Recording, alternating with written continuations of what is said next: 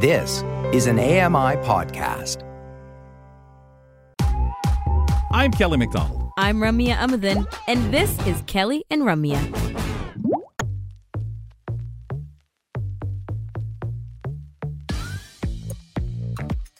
We're here, Kelly and Ramya, 2 to 4 p.m. Eastern Time on AMI TV, Monday to Friday, as well as 4 p.m. Eastern on AMI Audio, Monday to Friday. And you can check us out on your favorite podcast platform whenever. We have segments out for you every day that you can easily share and listen to, as well as the full show podcast with a vanity card on the end. Kelsey threw to today's vanity card yesterday. Yes, tobogganing. Tobogganing. Out in the snow, and some fun with that because we were talking about those. We had a lot of snow talk yesterday with mazes and skating, so I threw to tobogganing today on it. You know, we are often saying like, oh, the weather's kind of nice. It's pretty mild. But the people who are really loving winter, or love the winter activities, I should say, are probably missing snow. Oh, they're getting mad down here. I mean, like the poor tubers, you know, they want to get out there and get tubing. So, folks, it's time as we roll into our next segment. It's time to bring on the weekly roundtable. Isn't it convenient that we have a roundtable? Well, it's actually oval. Just saying. Yeah, the blind guy feels it now, goes, well, I don't know. I guess it is oval. Kind of oval. Still a lot of space stuff going on out there. We're going to talk to Mark about this in just a moment as we bring him on. Mark Phoenix rejoining us on the roundtable. We'll have Mark on here regularly. Folks, this is an open conversation with different subjects that I find I bring out, and we chat a little bit about them and kick them around and just give some old perspective and feeling. Mark, happy New Year. And I've been hearing for this year, one of the things to look forward to, and we know you like all this, so much space stuff going on, starting with the eclipse in April. I was going to say space. Someone said space. Spaceware. Let's go, baby.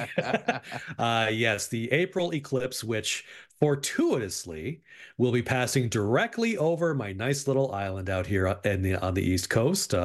April 7th, 2024, the second eclipse to cross the North American continent in 7 years after the 2017 eclipse.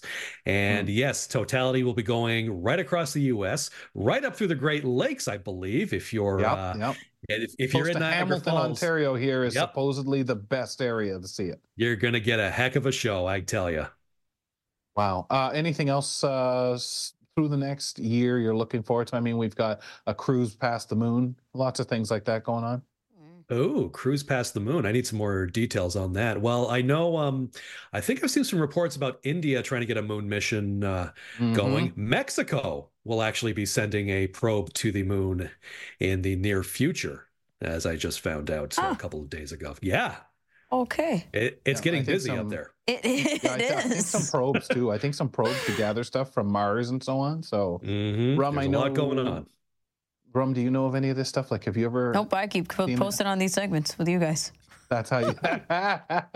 All right, guys. San Francisco finally has installed nets to stop suicides off the Golden Gate Bridge. Nearly 2,000 people have plunged to their deaths since the bridge opened in 1937. Iron worker Ed Reyes says the nets are on both sides of the bridge. It's stainless steel, and it has some give in it, and it's designed to catch people as they fall into the net. Dana Whitmer's son committed suicide at the Golden Gate Bridge in 2007. Suicides by so many methods have decreased, and Golden Gate Bridge is the only one that's increased. Whitmer doesn't think her son would have jumped if the nets were there. They're going to go, well, I can't do this. Let me go find another method. Critics say it's a lot of money to spend to deter people who are determined to end their lives and who will just find another way to do it. I'm Ed Donahue. Ramya, we hear this critics, and again, I felt that you probably would have that exact reaction to that. Also, the mom, and again, I think some people might say, well, what do you mean? Like, how does that help you? Your son would just find somewhere else to go if those nets were there. But I think in a parent's position, yeah, well, you know what? Maybe that's the moment that he needs to go somewhere else. Literally.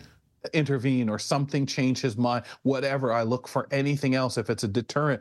But that reaction of yours about critics saying, and sometimes I think they say this stuff to get your reaction. I mean, yeah. But like, I can understand it from a logistical point of view. If somebody is thinking of suicide, if somebody is legitimately thinking of and methodically thinking of how to end their life, then perhaps these measures of deterrence, specifically at the Golden Gate Bridge, is not going to be, what saves that person's life. But I'm thinking more of what the mother had pointed out, which is you get up there and you realize the precautions that have been put up there for specifically your kind of scenario, what you are up there for, and there might be a separate moment for you, right? Something that's different from what you've been experiencing on the spiral of mental health that has led you to this moment. And it really upsets me that people don't think of these nuances, think of how a moment can change a person's trajectory, and whether that be a moment on the Golden Gate Bridge or a conversation that somebody had with you or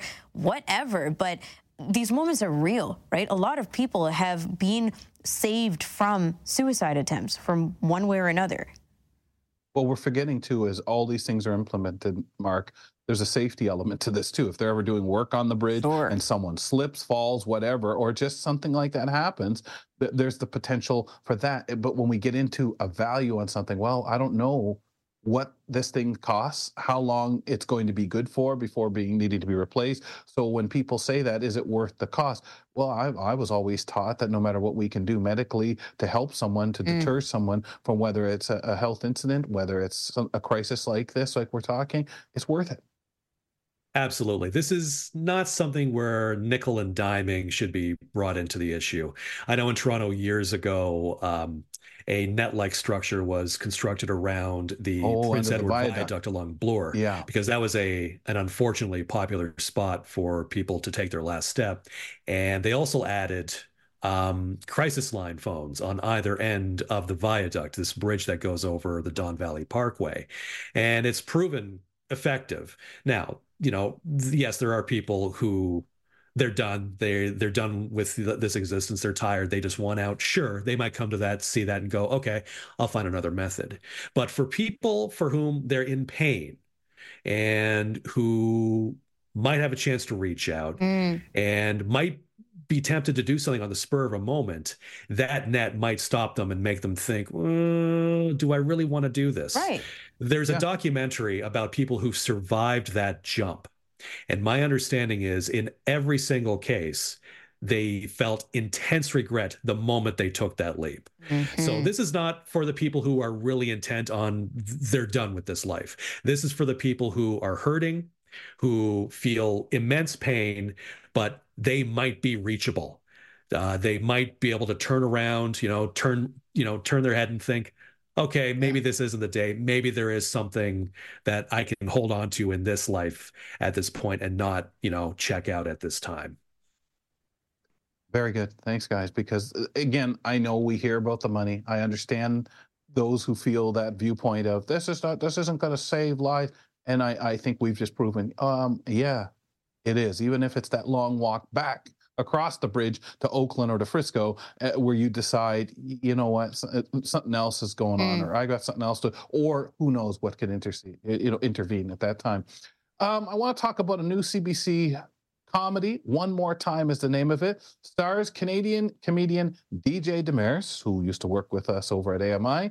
He's a hard-of-hearing manager of a secondhand sporting goods store. Now, he and his crew of his eccentric staff members, they navigate the day-to-day of working in a small business. DJ, of course, has a hearing impairment. Here's his comments here. When it comes to thinking of people that may actually see him and those who can relate to him might be able to inspire others in the deaf community. I hear a lot from the deaf community just from my stand-up and whatnot. The show's not out yet, so we haven't heard anything from them, but I am curious how they'll receive it. I've never seen somebody with hearing aids in such a prominent role on TV, so I'm hoping that, there's some 10-year-old kid watching TV and sees me with hearing aids and feels some sort of positive way about that. That would be a cool kind of byproduct of this funny show we're trying to make. Mark, we talk a lot about people who kind of just want to fly below the radar, not really interested in that, maybe not even in the position based on what they do, their work, their life, their hobbies, whatever. But you hear DJ talk about that and kind of being aware of, hey, this is my job. People have reached out to me who have hearing impairment, as I'm sure we've had people ask questions, whether they be sighted or low vision or blind. about what you do or how you do something. How do you feel about this kind of thing? Is there a curiosity that you've had, and when it comes to this kind of thing, and have you ever had anyone approach you? I haven't had that experience at this time. I mean, I'm not that big a star, really. Certainly not a DJ Damaris level star. You are here. I'm a star to you. Heck yeah.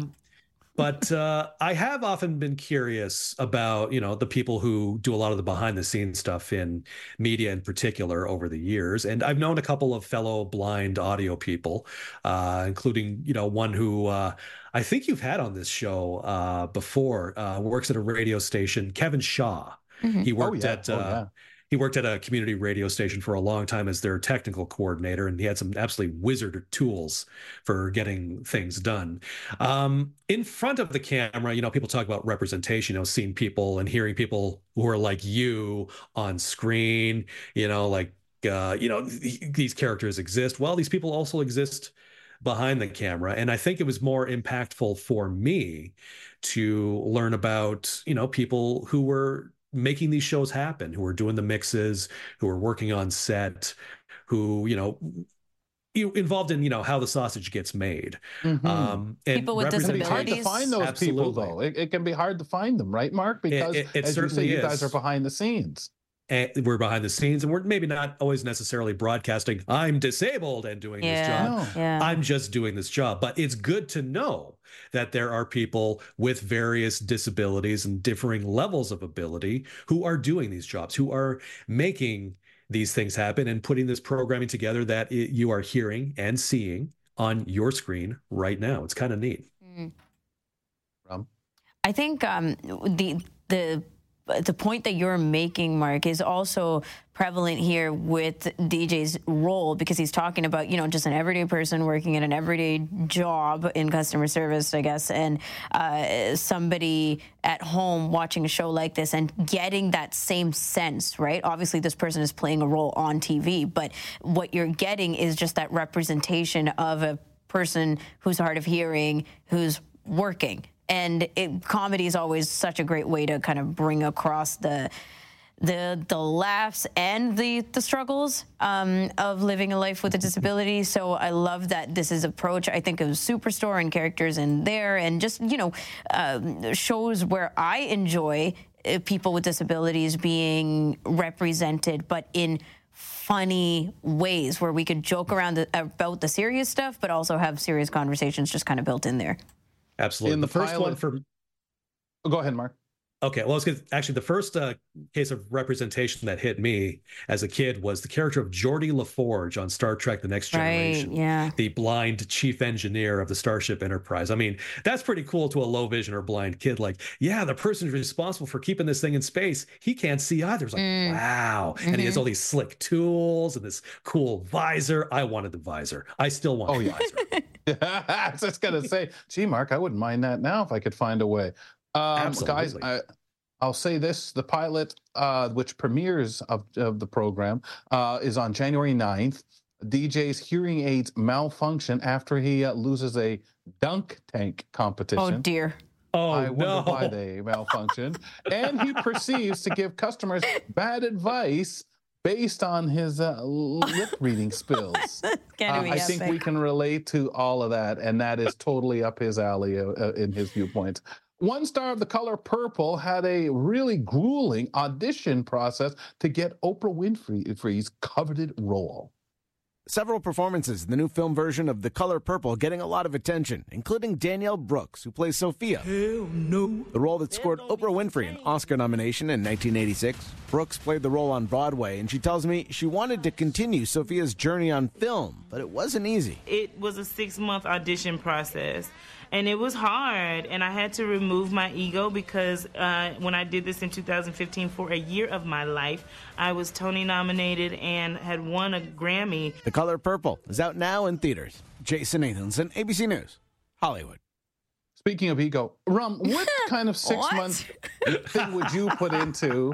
Where would you put your effort into 6 months of working on something and be able to throw that ego away and say, I can't go with the fact that I won an award doing this before, that I kicked but doing this for a year, or whatever it is there something particular that you would be that person to go after something like this? Doesn't have to be, music, theater, could be. Well, I was just going to say it can't be music or theater because I've never gotten to that place where, I was so determined or so dedicated. But I will say, and it's going to sound like a given, but on this show here, right? Like every day we're putting away ego, and every day we're learning things, and every day we're getting critique, feedback, whatever it may be. And especially when we hear from audience members through the, research and deep dive into the show, and hear about like the commentary that they have on our hosting or preferences or all these other things. I'm like, okay, I got to put it all away and just go in like a sponge.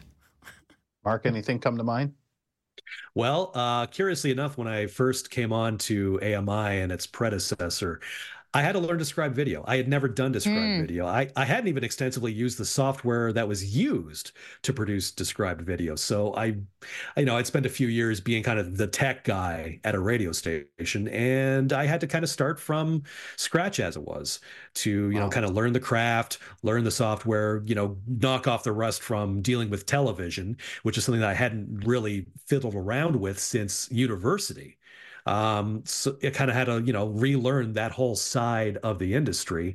There was also kind of when I actually got hired to that prior job at the radio station where I had to, knuckle down and quickly put a demo together, work out the software they were using. There's a common theme here, relearning other companies' software. Yes. But, in all cases, when, trying to learn a new job, trying to get hired at a place, you don't want to go in with your nose in the air thinking, I know everything and I know how to do everything. No, you don't. And you're going to learn that real fast in your first few days. And I find people with disabilities, we really go for it. And when we're given that opportunity, we try. Guys, we're out of time. Mark, thanks as usual for making time to be with us.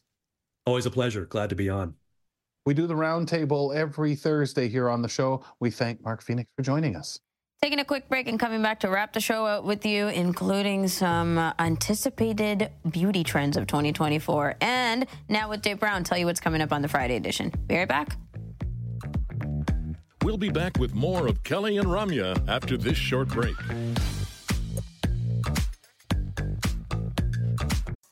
Hi, I'm Ramya Amathan. Join me weekly for AMI Audiobook Review, the podcast that explores new titles, introduces us to famous narrators, and updates what's hot at the Center for Equitable Library Access. Download episodes of AMI Audiobook Review from your favorite podcast provider.